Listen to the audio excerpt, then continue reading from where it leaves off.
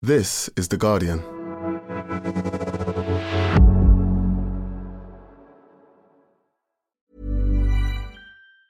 Tired of ads barging into your favorite news podcasts?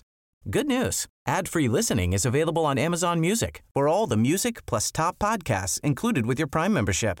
Stay up to date on everything newsworthy by downloading the Amazon Music app for free or go to amazon.com/news ad free. That's amazon.com/news ad free to catch up on the latest episodes without the ads. Introducing Wondersuite from Bluehost.com. Website creation is hard, but now with Bluehost, you can answer a few simple questions about your business and get a unique WordPress website or store right away. From there, you can customize your design, colors, and content. And Bluehost automatically helps you get found in search engines like Google and Bing. From step-by-step guidance to suggested plugins, Bluehost makes WordPress wonderful for everyone. Go to bluehost.com/wondersuite.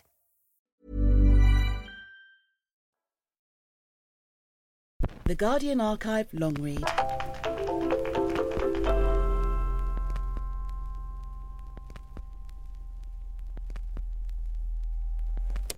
I'm Ed Cumming. I'm a senior feature writer for The Telegraph. Prior to that, I was a commissioning editor on The Observer magazine. This piece, How Nespresso's Coffee Revolution Got Ground Down, was published in July 2020. I'd been fascinated by Nespresso since I was a student. I hadn't really drunk espresso before then, and a friend bought a machine. And I kind of instantly loved the feel of it, that whir and clunk. I think to some extent learning to drink coffee is about learning to be, or pretending to be, sophisticated. And Nespresso felt like the next stage up. But then some years later, I read a news story about the trouble it was having over its patents. I learned that, in fact, Nespresso had been invented many, many years before I'd heard of it. And that kind of piqued my interest. I think most of the issues with Nespresso that we identify in the piece have kind of carried on since then, in the 3 years since. They're still under a lot of pressure environmentally. They're still trying to draw customers away from their original machines, where there's lots of third-party capsules eroding Nespresso's market, and they, drawing users towards these new virtual machines. So that was all starting when we had the piece. There was one interesting exchange I had after the piece came out. An engineer got in touch with me who'd worked on Nespresso back in the day. He pointed out that the very, very first idea for Nespresso actually came, I think, from Fiat, who were looking for a way for drivers, Italian drivers, to put an espresso machine in the car. So before any of the rest of the Nespresso innovation, that was the kind of kernel of the idea was, is there a way that we can make espresso in a car? I wished I'd had that little factoid when I was writing it. Welcome to The Guardian Long Read, showcasing the best long-form journalism covering culture, politics and new thinking. For the text version of this and all our long reads, go to theguardian.com/long read. How Nespresso's Coffee Revolution Got Ground Down by Ed Cumming. In 1975, a young engineer named Eric Favre took a trip to Rome that would change the history of coffee. Favre had recently started working at Nestlé's headquarters in Vevey, Switzerland, and one of his first projects was to develop a machine that would combine the convenience of domestic coffee with the quality of an Italian espresso bar, where customers paid more for a product made by an expert using large, expensive equipment. Successful products can look inevitable in hindsight, but the gap in the market wasn't obvious. At the time, two kinds of coffee were drunk at home. There was roast and ground, which was tasty but laborious, whether prepared in a cafetiere, stovetop or filter machine. Or there was soluble instant coffee, which was quick and easy but had an unsubtle flavour. To be tempting at a higher price, Favre's new machine had to offer high-quality coffee with the speed and ease of instant. Wandering through the centre of Rome, Favre noticed a long queue snaking from a coffee bar near the Pantheon. Plenty of other cafes nearby used the same machines. What was it about this place, Favre wondered, that made it so special? Inside, the barista explained that other operators pumped the piston just once before releasing the coffee. But at San Eustachio il Caffè, the baristas pumped repeatedly. This meant they forced more water and air into the ground beans, which meant greater oxidization, which drew out more flavor from the beans and produced more of a crema, the layer of foam formed on top of a good espresso. In the history of at-home premium coffee, this is perhaps the closest anyone has ever come to a eureka moment. Favre returned to Switzerland and, along with a small team, set about designing a machine that could replicate this procedure. The idea of a portioned coffee system had been around since the 50s, but no one had seriously pursued it. Favre's aim was to build a world in which espresso was available at home. Customers would own a machine, into which they would place a sealed pod filled with ground coffee. The pod would keep the coffee fresh. Although roast coffee can stay fresh for weeks, ground coffee loses its freshness after about half an hour. The capsule design would also ensure greater aeration, mimicking the repeat oxidizations at the San Eustachio. After the pod was inserted, a needle-like spout would pierce one end. Hot water would be pumped through this needle at high pressure. As the capsule became pressurized with water, the foil would be forced against a spiked plate, bursting it inwards, and out through the spout would run an espresso. The following year, 1976, Nestlé filed its first patent for a single-serve coffee system. Favre is one of those people who pop up in history and do great things, Marco Ristelli, Nespresso's head of product and development, told me at Nespresso's offices in Lausanne. Okay, it's not Einstein, but what he achieved within kitchen appliances will stay with us for a long time. Today, some 14 billion Nespresso capsules are sold every year, both online and from 810 brightly lit boutiques in 84 countries. More than 400 Nespressos are drunk every second. Hundreds of rivals and imitators have emerged, some making capsules for Nespresso machines, others pushing competitor systems. The firm employs more than 13,000 people, and the Nespresso magazine, which the company has referred to as a biannual pleasure guide, has a circulation of more than 2 million. In 2013, the most recent year it released figures, Nespresso's revenues totaled $10.8 billion. Its success has provided its public face, the actor George Clooney, with the means to maintain a private satellite over Sudan. For a certain kind of business traveller, the sight of a little Nespresso pod in a drawer by the minibar has become as familiar as a Gideon Bible. Buying a machine grants you membership of the Nespresso Club, literally, and also membership of the Nespresso Club metaphorically, a global fellowship of people who care enough about their morning brew to spend 40 or 50p or 5 grams of it, but not enough to spend more than 30 seconds preparing it. In their homes, the distinctive hum, whir and clunk of a machine in action has taken its place alongside the churn of a dishwasher. If Nespresso had been a startup from Silicon Valley, everyone would be hailing them, says Rory Sutherland, the vice chair of the advertising agency Ogilvy, who owns 3 Nespresso machines. They're like a Swiss Apple.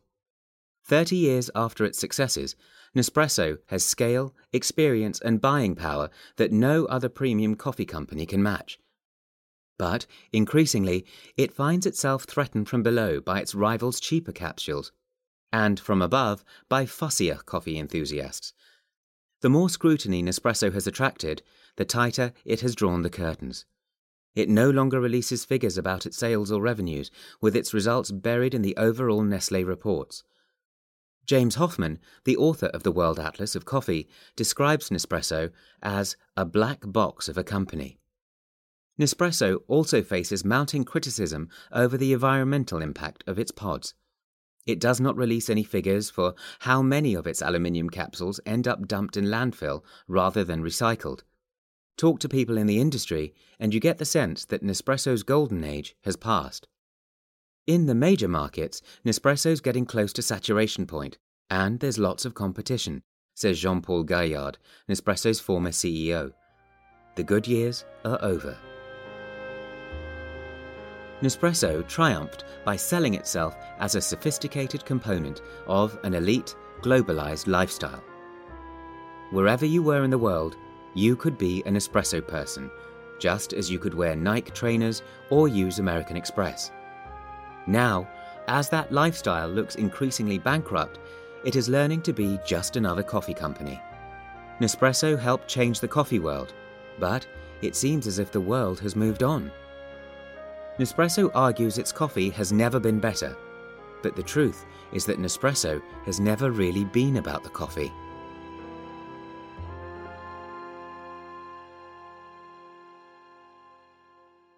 At Nestlé headquarters in Vevey, there is a small museum dedicated to the history of Nespresso. Looking at the early prototypes on display, elaborate Rube Goldberg-type machines with outsized tanks and pumps and tubes, it is easy to see why it took 10 years after the first patent was filed for the product to come to market. As a private company, Nestlé was able to fund its pet project without justifying the cost to the stock market. Within the company, though, there were doubters. Colleagues feared that if Favre's invention succeeded, it would cannibalize the company's existing coffee businesses, especially the flagship Nescafé instant brand. At the time, Nestlé saw itself as a mass-market company that sold cheap, reliable products, chocolate and baby food and cereal. This was something different, whatever it was. When Nespresso was finally launched in 1986, it seemed like the skeptics had been right all along.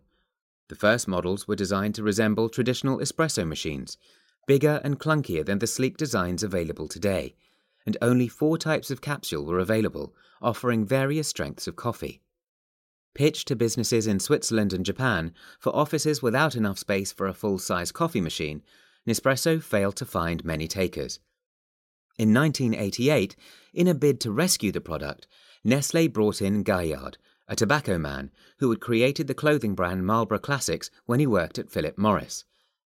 Gaillard would work alongside Favre, but his brief was clear. If he couldn't turn the ship around, it would be sunk. At the original launch, the product was wrong, the positioning was wrong, and the targeting was wrong, Gaillard told me. It had cost a lot of money and brought nothing. Under Gaillard, Nespresso would be transformed from an office coffee company into a luxury brand, the look and feel of which would be as much part of the product as the beans themselves. I wanted to create the Chanel of coffee and decided to keep it chic and bobo, he said in a 2010 interview. The idea was to keep it to the level of people who have a doorman. He told me he took inspiration from the wine industry. The coffee was good and easy to make, but how do you spread the luxury feel? Where Favre and his team had focused on technical questions, not least how to miniaturize a system that usually took up several feet of bar space and required a skilled operator, Gaillard worried about everything else. He cut the price of the machines and licensed them to third parties. The first home machines had been made with one firm, Termix.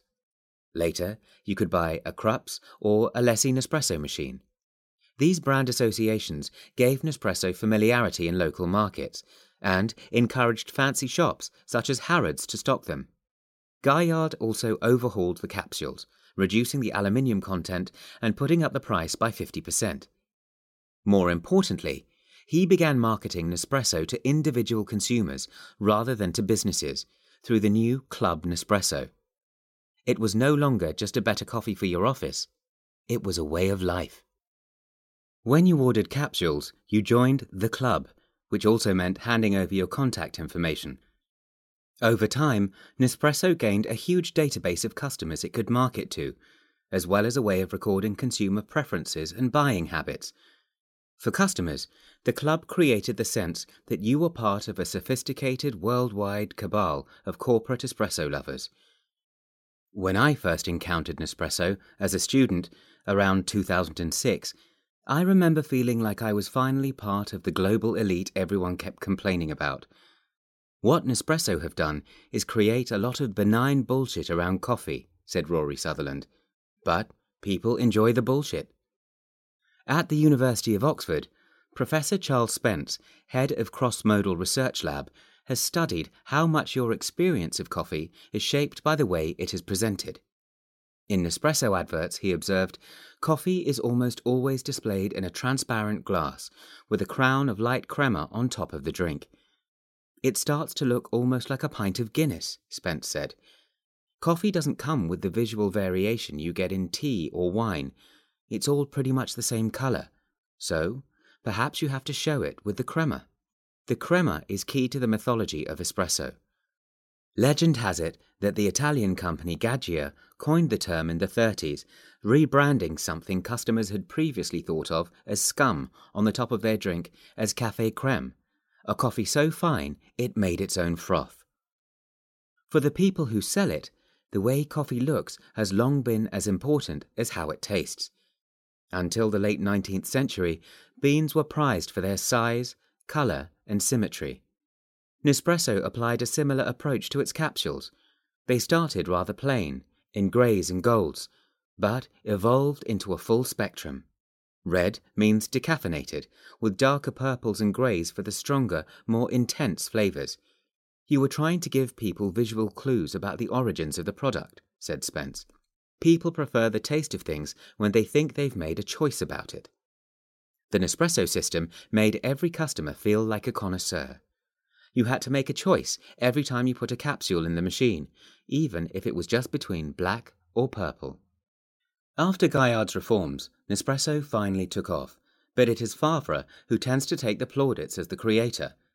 The story of the tinkerer playing with the pipes and valves in his workshop is more appealing than the smooth corporate rebranding exercise. Gaillard is only too glad to correct the record. Those who really know the story know it was me, he said. Favre was a technician. He couldn't run the business. In 1990, after 2 years of struggle and personality clashes between the two men, Favre resigned, the result of what he described as a coup d'état. It doesn't take much to reopen the old wounds. Gaillard is un diable, Favre told me. In his version of the story, Gaillard was a brash operator who made his position unbearable. In 1997, Gaillard left Nespresso to run Nestlé's ice cream business in the US.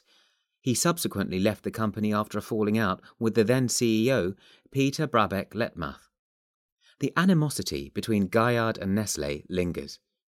My name is forbidden at Nestlé, Gaillard said, noting that there is no mention of him anywhere on the company website. He described the Favre-centric Nespresso origin story as, at best, a simplification which omits the work of the many other designers involved. He also claimed that the original idea for Nespresso came not from within Nestlé, but from a research organisation, the Battelle Institute, which Gaillard said sold the idea to Nestlé in 1973. Nespresso denied the claims. When asked to clarify Favre and Gaillard's involvement, it replied with a generic history that mentioned no individuals. One crucial factor behind Nespresso's rise, unmentioned by Gaillard, was timing. In 1998, Starbucks arrived in the UK and elsewhere in Europe from 2001, although not in Italy, which somehow held out until 2018. Previously, it had been difficult to get a decent coffee anywhere outside Italy. At Starbucks, you could enjoy Italian-style coffee, which is to say, freshly made and with frothy milk, marketed with Italian-style language. According to the History of Consumption, Jonathan Morris, Nespresso capitalized on these new tastes.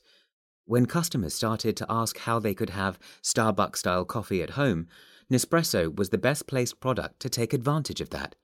Between its Fortissimo and Vivalto pods, it had the Cod Italian ready to go too. The first Nespresso e-commerce site opened in 1998, and the first boutique opened in 2000.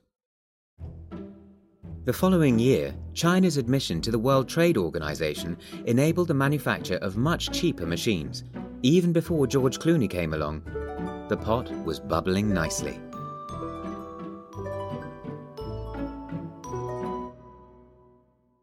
Thanks for listening to The Guardian Long Read. We'll be back after this. Tired of ads barging into your favorite news podcasts? Good news. Ad-free listening is available on Amazon Music for all the music plus top podcasts included with your Prime membership. Stay up to date on everything newsworthy by downloading the Amazon Music app for free or go to amazon.com/news ad free. That's amazon.com/news ad free to catch up on the latest episodes without the ads. The audio long read is supported by BetterHelp. Here's a question. If you had an extra hour in your day, what would you do with it? Watch TV? Read a book? Meet up with a friend? Maybe a little nap? A lot of us spend our lives wishing we had more time. But for what? Perhaps to best answer that, you need to work out what's truly important to you, then make that a priority. Therapy can help you work out what's most important to you. It isn't just for those who've unfortunately experienced trauma in their lives. Therapy can be helpful for learning positive coping skills and for setting boundaries. It can empower you to be the best version of yourself. If you're thinking of starting therapy, give BetterHelp a try. It's entirely online and designed to be convenient, flexible, and suited to your schedule. Just fill out a brief questionnaire to get matched with a licensed therapist and switch therapists anytime for no additional charge. Learn to make time for what makes you happy with BetterHelp. Visit betterhelp.com/audiolongread today to get 10% off your first month. That's BetterHelp, HELP.com/audiolongread.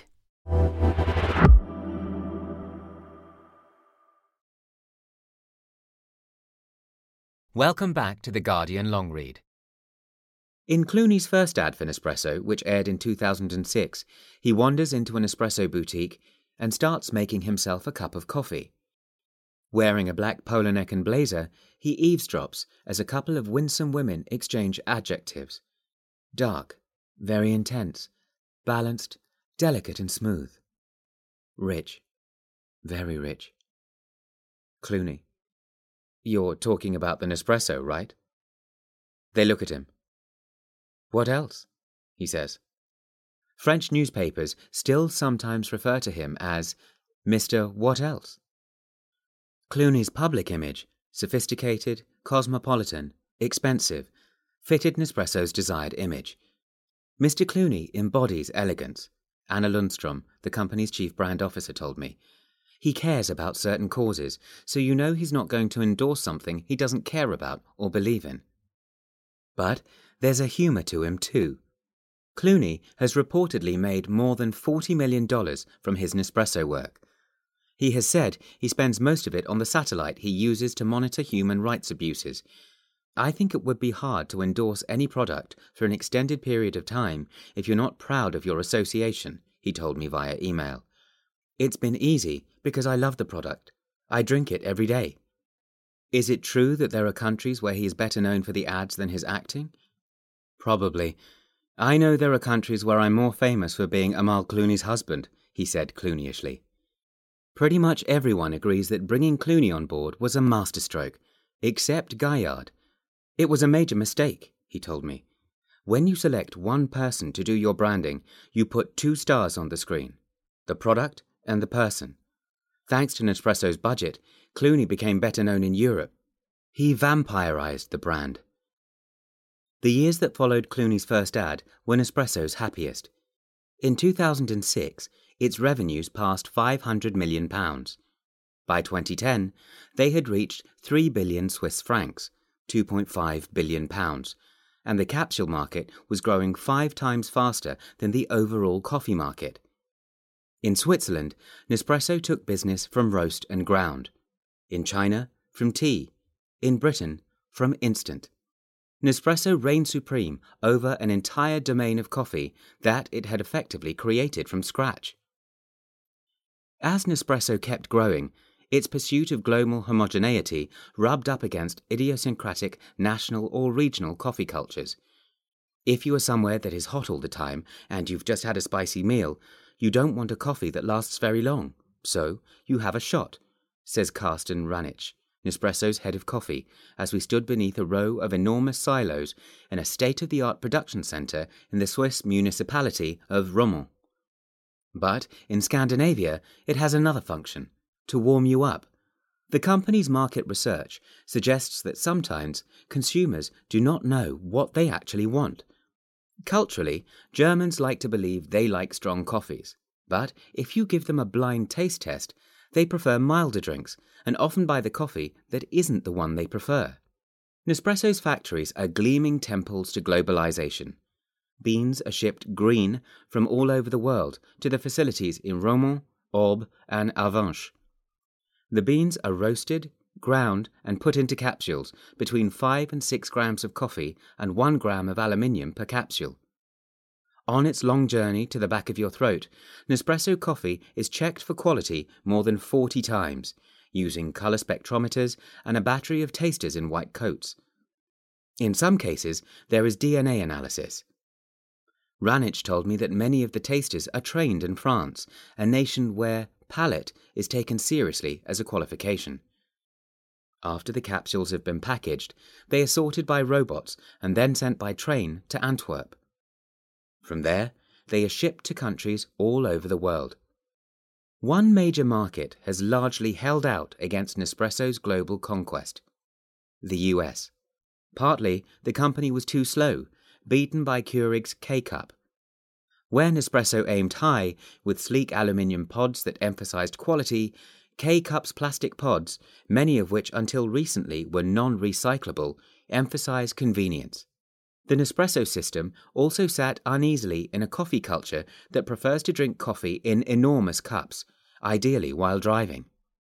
Americans are simply not looking for an espresso first thing in the morning, said Jim Watson, a senior beverages analyst at Rabobank in New York. One of the biggest issues Keurig and Nespresso face is not making enough ounces. This is the land of the Starbucks venti. People are used to getting a 16-ounce or even a 20-ounce coffee. In a bid to crack the US, Nespresso introduced a whole new range of machines, the Virtuo system, capable of delivering much larger portions.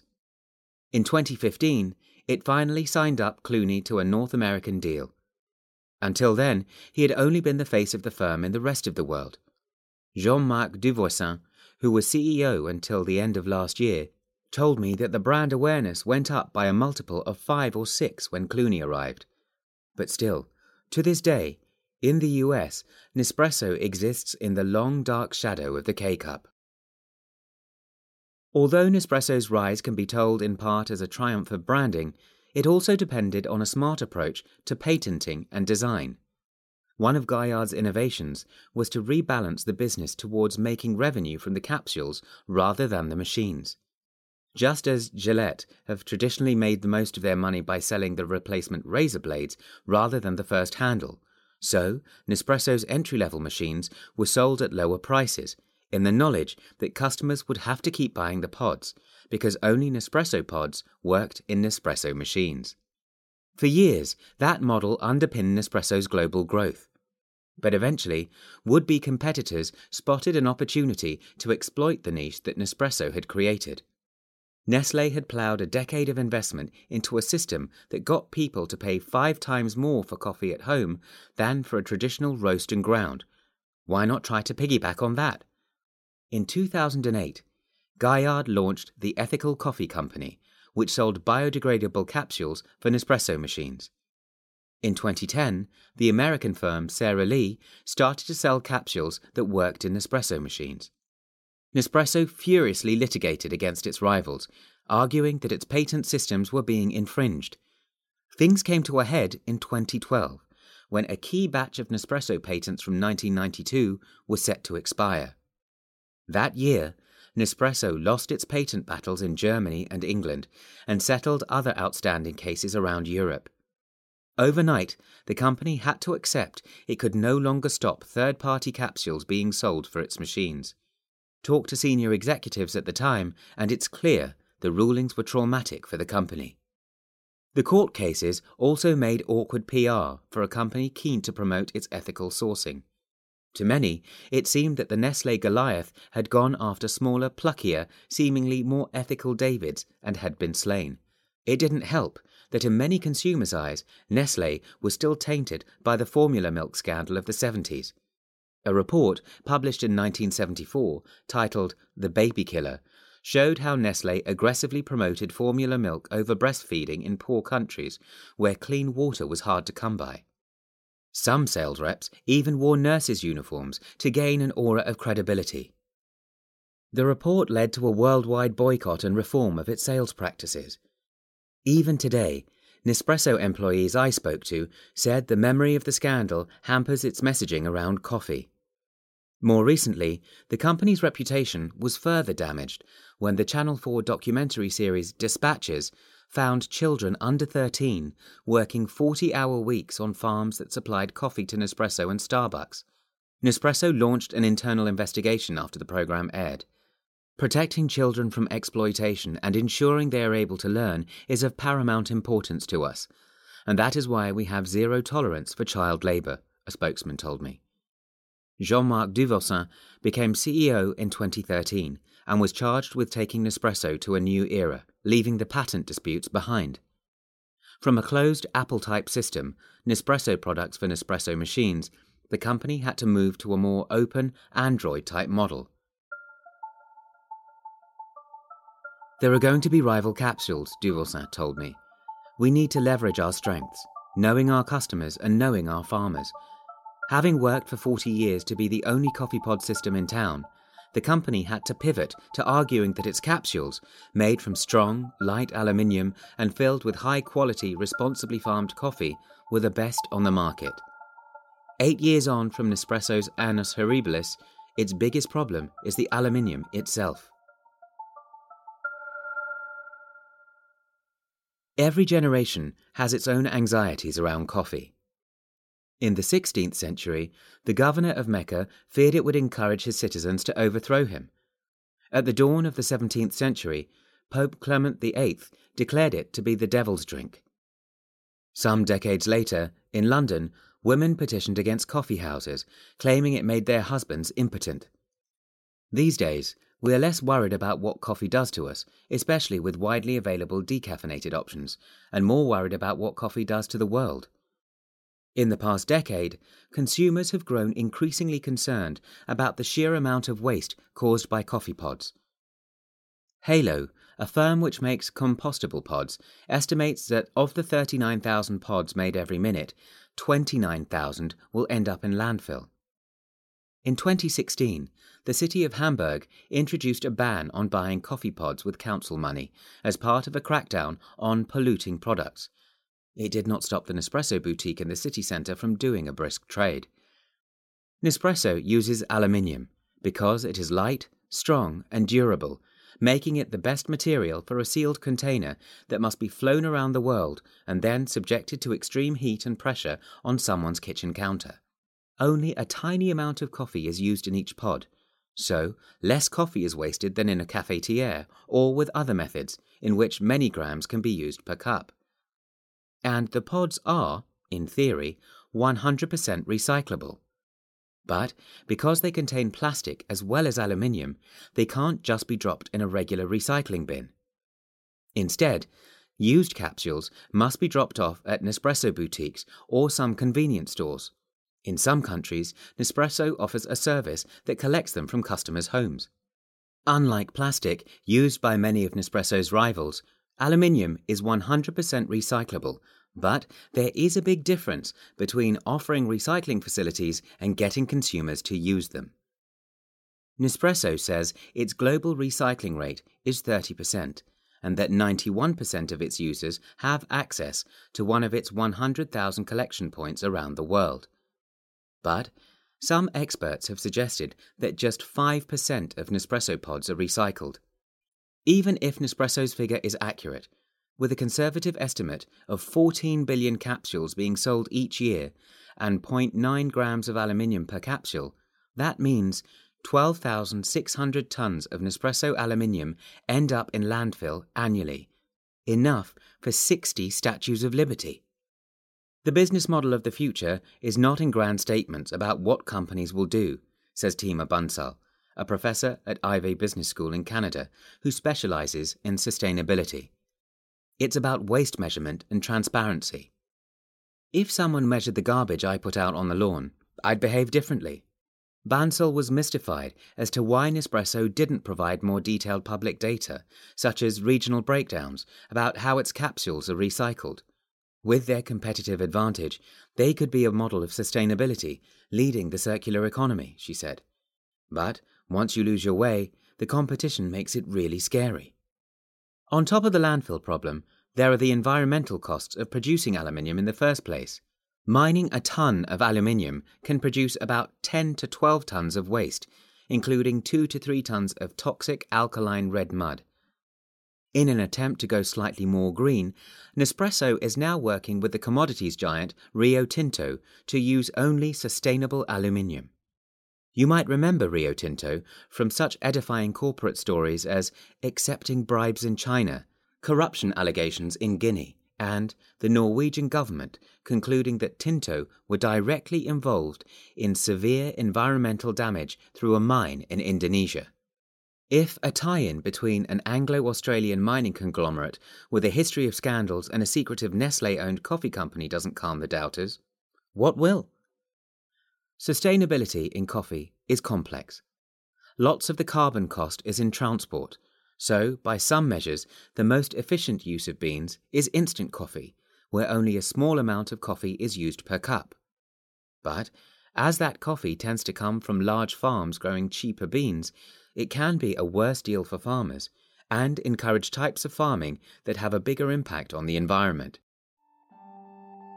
One solution could be reusable pods, where fresh coffee can be loaded into an espresso-friendly capsule, but at a significant cost to convenience.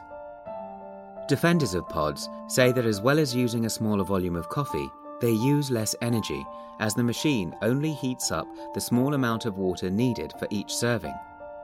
But until Nespresso pods can be included in household recycling, the figures on reuse are unlikely to improve. More eco-friendly competitors will continue to eat into Nespresso's market share.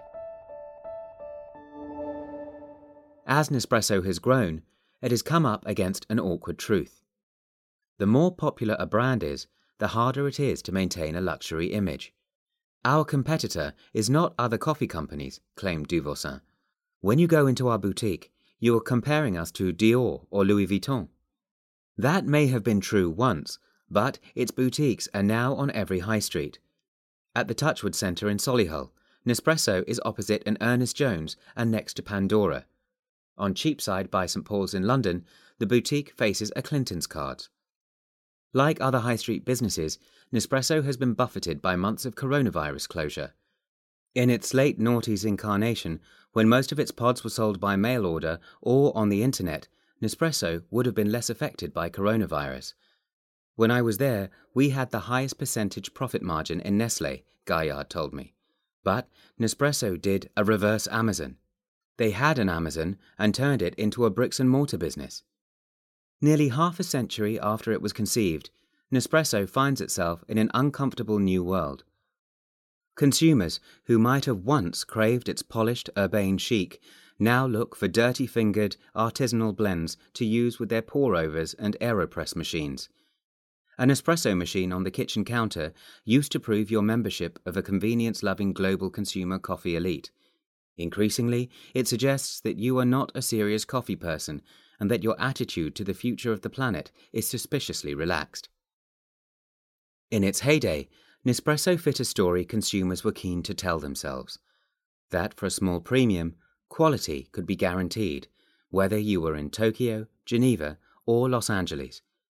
Its range of capsules offered the sense of choice, but in reality, it was just one option: Nespresso.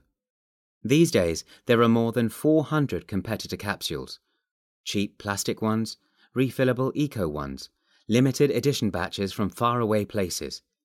Specialty coffee has infiltrated the general population to the extent that McDonald's ran a gently sarcastic TV campaign about the flat white.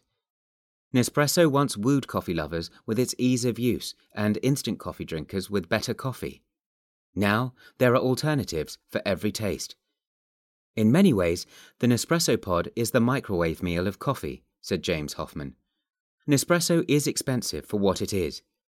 It's fine in terms of quality, but with a little bit of effort, you could make something far better at home. But, as Maxwell Colonna Dashwood, who runs an independent coffee shop in Bath, told me, Nespresso was never meant to rival true specialty coffee. They don't want it to taste like that. They want it to have mass appeal. I love small-batch third-wave coffee too, Runich said, admiring his silos. The guys with tattoos and beards stirring their beans in Brooklyn. It is artisanal. But here we want consistency. After the tour of Nespresso's facilities, Ranich and I sat in the coffee campus. Sitting at a tasting table, we sniffed, slurped, and spat out a variety of different brews. He suggested aromas of flowers, fruit, earth, and caramel, and grew slightly wistful. Coffee comes with history and memories, he said. Growing up, you didn't like it, but you wanted to be like the adults. It has something to do with belonging. Father, too, sometimes turns poetic when he talks about coffee. He told me that his invention didn't make him rich, but that didn't bother him. I don't mind about the money, he said. I see Nespresso like a daughter who is always telling me, look at what you can do and look at what you did. I am very proud of her. She is mine. She is in my heart. She is always in my mind. In the summer of 2020, buffeted by COVID-19, Nespresso trundles on. In a recent email, a spokesperson reported mid-single-digit growth, and the company has announced it will be expanding the Romont facility, but the mood is different. A new CEO, Guillaume Lecomte, another long-term employee who had previously worked on many of the company's sustainability initiatives, took over earlier this year. In late May, a new ad appeared on Nespresso's YouTube page. Over shots of farmers and waterfalls and thoughtful-looking agronomists, a female voice talks about ecosystems, farmers, and recyclable aluminium. Now, more than ever, doing the right thing matters, she says. Those who know most about exceptional coffee know exceptional coffee comes from care. George Clooney is nowhere to be seen.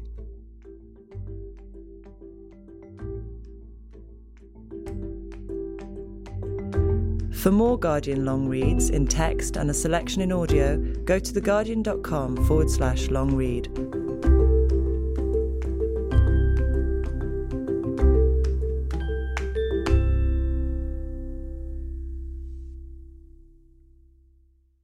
This is The Guardian.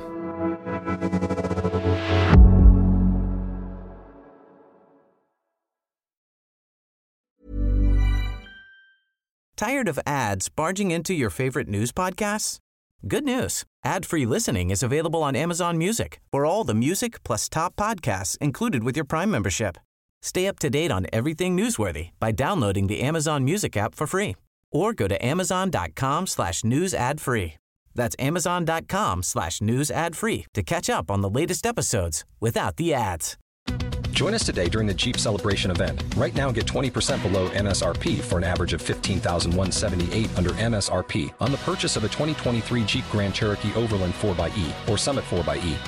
Not compatible with lease offers or with any other consumer incentive offers. $15,178 average based on 20% below average MSRP from all 2023 Grand Cherokee Overland 4xE and Summit 4xE models in dealer stock. Residency restrictions apply. Take retail delivery from dealer stock by 4/1. Jeep is a registered trademark.